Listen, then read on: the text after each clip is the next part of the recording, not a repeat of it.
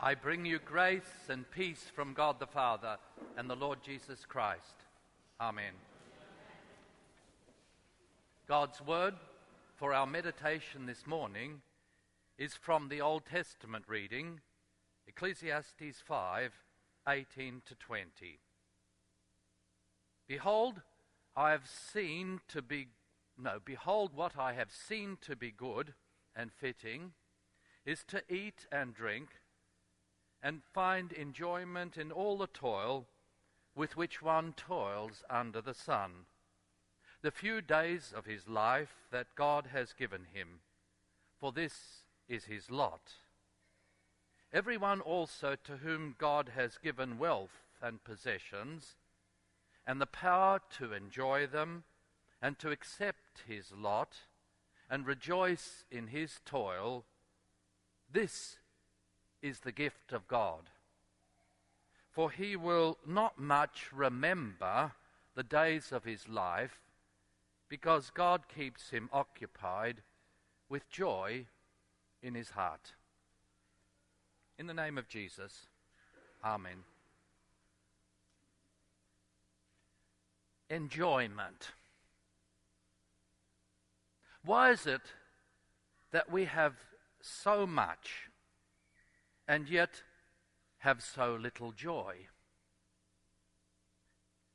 We have more possessions, more security, better health, more freedom, and are more likely to live longer lives than any generation in human history.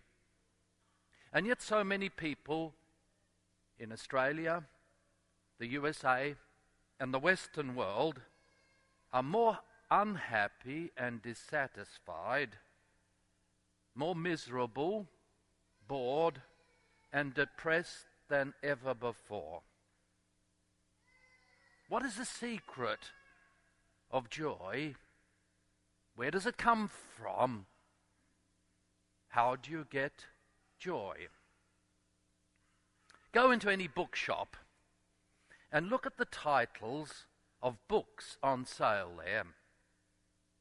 Flick through magazines and watch television talk shows, and you'll find gurus who tell you what you need to do to be happy. And people like us listen to them because we are unhappy, and we think that we need to do something to get happiness. You're all too familiar with that way of thinking. It takes two basic forms. You work hard to make money, to buy the stuff that makes you happy. Or else, you work hard now for the future, for future enjoyment when you graduate, when you get a job, when you get married, or when you have children, or when the children get through college, or when you retire. You work for future enjoyment, or you work for the stuff that's supposed to make you happy. So people think that happiness comes from work. That's the secret of happiness.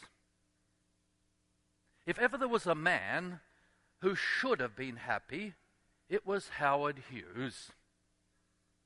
I don't know whether you know much about him. He's now long dead. But he was good-looking and rich, successful in business, a pioneering aviator, a film director, and the partner of many beautiful women. And yet he had no friends and no family and no home.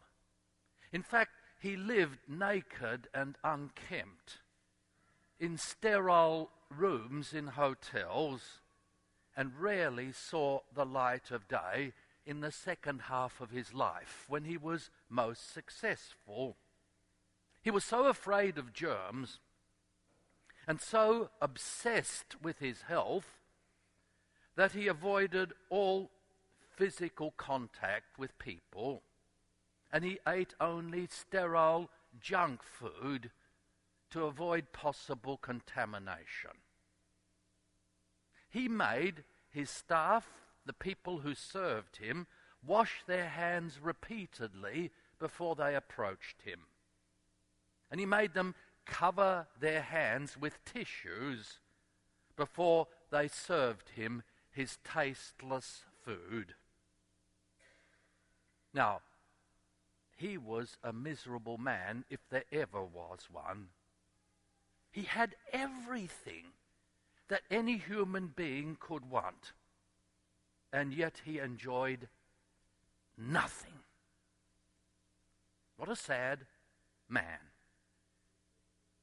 Ecclesiastes today speaks of the gift of joy rather than the pursuit of happiness.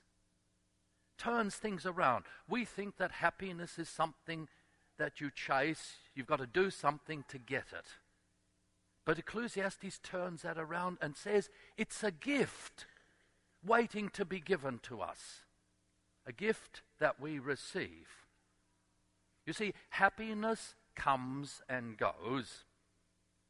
It's a passing mood, a feeling of euphoria, an emotional experience that comes from the release of dopamine up here in the brain. It's temporary. It's elusive. The more you chase it, the more it eludes you. And even when you have it, you can't keep it. It comes and goes. But joy is a state of being. It lasts. It remains even when you don't feel it. It's still there. And it comes to you from outside. And it takes hold of you like sunlight that descends on you, that shines on you. That's why joy takes you by surprise at the most unexpected times and in the most unexpected places. I still remember the joy that I felt at the funeral of my mother. Sad occasion, great joy. You see, joy is a gift from God. It's a foretaste of heaven here on earth. It gives you an inkling of what God has in store for you. And He offers joy to you by giving you good things to enjoy, things that are meant for your enjoyment. Ecclesiastes speaks about the gift of joy as our lot, God's allotment to us. That word was originally used to describe the piece of land, the family farm that God gave to His people Israel for them to use. It was His land, but He gave each family a portion of His land. That was their lot. The land on which each family lived, the land that they worked for their livelihood, the land that provided them with the necessities and luxuries for a good life, not just together with each other, but a good life in God's territory with God. Now, this word lot is used differently here in Ecclesiastes. It's no longer the allotted piece of land, but it's the allotment of work that God gives to you at each stage in your life cycle. It's different when you're a teenager to when you are 20 or student, and when you're middle-aged and old-aged. It doesn't matter what stage of life it is. It's the allotment of work that God gives to you. And by means of that work, God allots you joy. The joy that comes from the enjoyment of both work and rest. Well, how does God give us joy in our life here on earth? Because that's what this word from God speaks about today. First of all, God gives you something very simple that you all have, your daily meals. Just listen to what Ecclesiastes says. It's good and it's fitting to eat and drink. You have a simple picture here. God is the host and you are his guests. He spreads a table for you. He provides meals for you each day. And he doesn't just give you food to eat and beverages to drink, best of all wine, but he gives you your meals to enjoy. And those meals are not meant to be taken by yourself, taken alone, but taken with your spouse and children, your friends and fellow workers. They're not meant to be eaten on the run, but received with thanksgiving. They're meant to be enjoyed, not by yourself, but with others. And to enjoy them, you need to take time out. You need to relax. It's a bit like drinking a good wine. You don't just gulp it down, but you need to sip it, bit by bit, and take it in. That's the same with good food. It's given for your enjoyment. That's the first gift. The second gift that God gives to you is work. Our text says it's good and fitting to find enjoyment in all the toil at which one toils under the sun. Toil means quite plainly work. So it's good, it's fitting, it's right to find enjoyment where? Not in just some work, but in all the work that you do in this life. Notice that Ecclesiastes doesn't speak about the joy that comes from work, the joy that comes as a result of work, as a result of the stuff that you get from work, but he speaks about the joy that comes to you in your work, the joy in working. You see, the problem is that most of us regard work as a burden, something that you have to do in order to get the things you want, something that you need to endure, because even though it has some good patches in it, but basically it's bad for you. So, because we see work in this way, we don't notice what's good about our daily work. The good that God wishes to give to us, which is joy, is overlooked and unnoticed. We notice that good, that joy, only when it's gone. Like when the children leave home, or when you retire. That's when you realize how much joy you had in looking after your children, how much joy you had in doing your work. So, God gives us our work for our enjoyment. We don't just work for ourselves or our family or the boss, but we work together with God. And God works together with us, and the reason he gets us to work together with him is so that we can enjoy work. And by getting stuck into our work and doing good work together with God, we discover how good work can be and how much we can enjoy working, the joy that comes to us in our work. So God does two things to give us enjoyment. He gives us our meals and he gives us our work. Both of those are needed. And we need to get the balance right between those two things the balance between eating and doing. The balance between taking in what God gives to us and giving out. The balance between receiving and doing what God gives us to do. The balance between receiving from God and giving of ourselves to others in our work. The balance between enjoying food on the one hand and enjoying work on the other hand. The balance between hard work and a good appetite. You've all experienced that for yourself. When do you enjoy a meal best? It's after a good day of work. And if you have a good meal after a good day, you have a good sleep, and you get up in the morning ready to do work again and to enjoy everything that comes to you the new day. So we've got to get that balance right.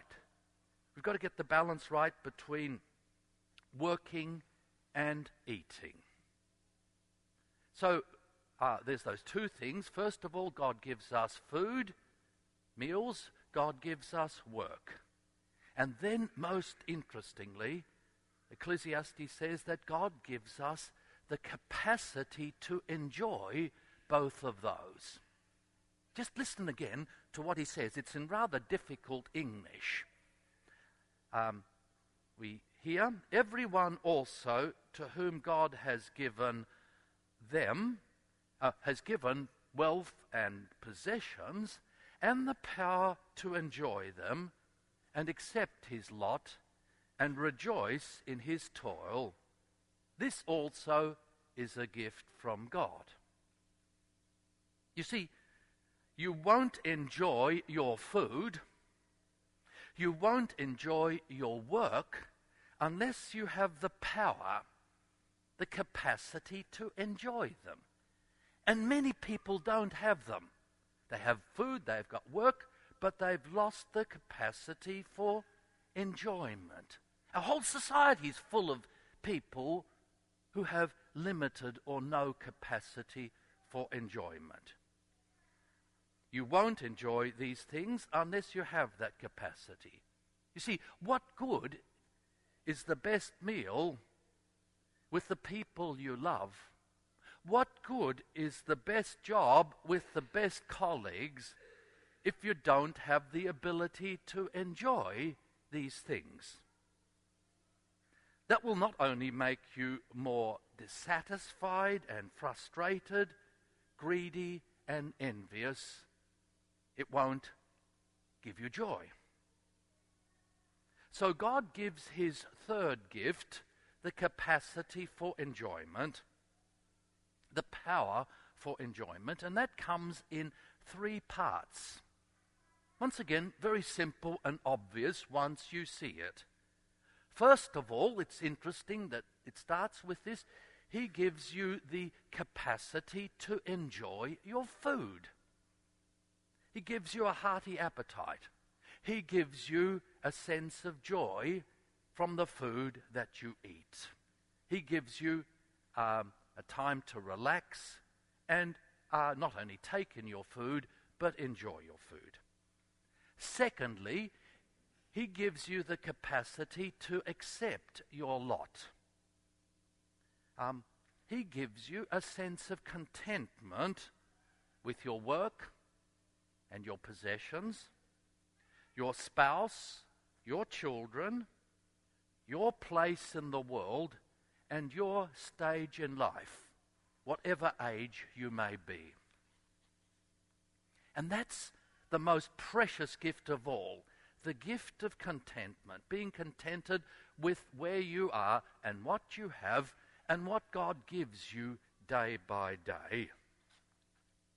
Thirdly, he gives you the capacity to rejoice in your work, just as God rejoices in his work. You see, the more you enjoy your food, the more you accept your lot, the more you will enjoy your work, and the more you will rejoice in your work. And the result will be that you have joy in your heart. Not just occasionally, but all the time. Whether you feel it or not, it'll be there. Well, what's the purpose? What's God's purpose in giving us our meals and our work and our capacity for enjoyment? Just listen again. He, that's the person who has these things, will not remember the days of his life because God keeps him occupied with joy in his heart.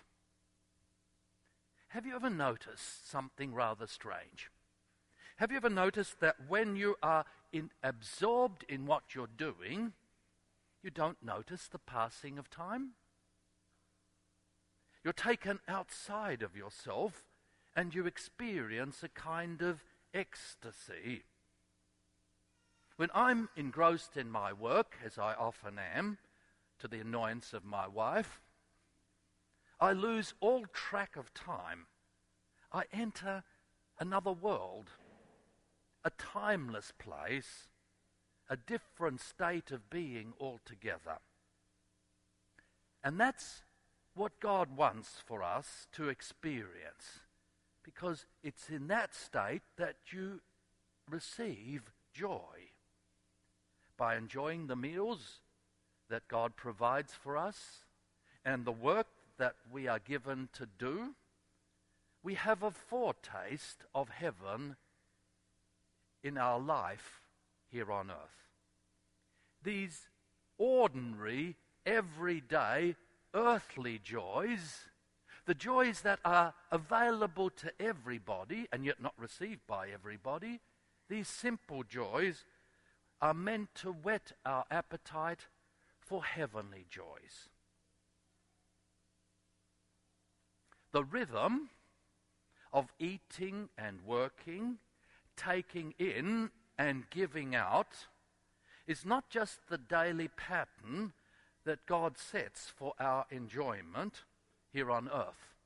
It's also the pattern for our enjoyment of heavenly things that God provides for each one of you every week.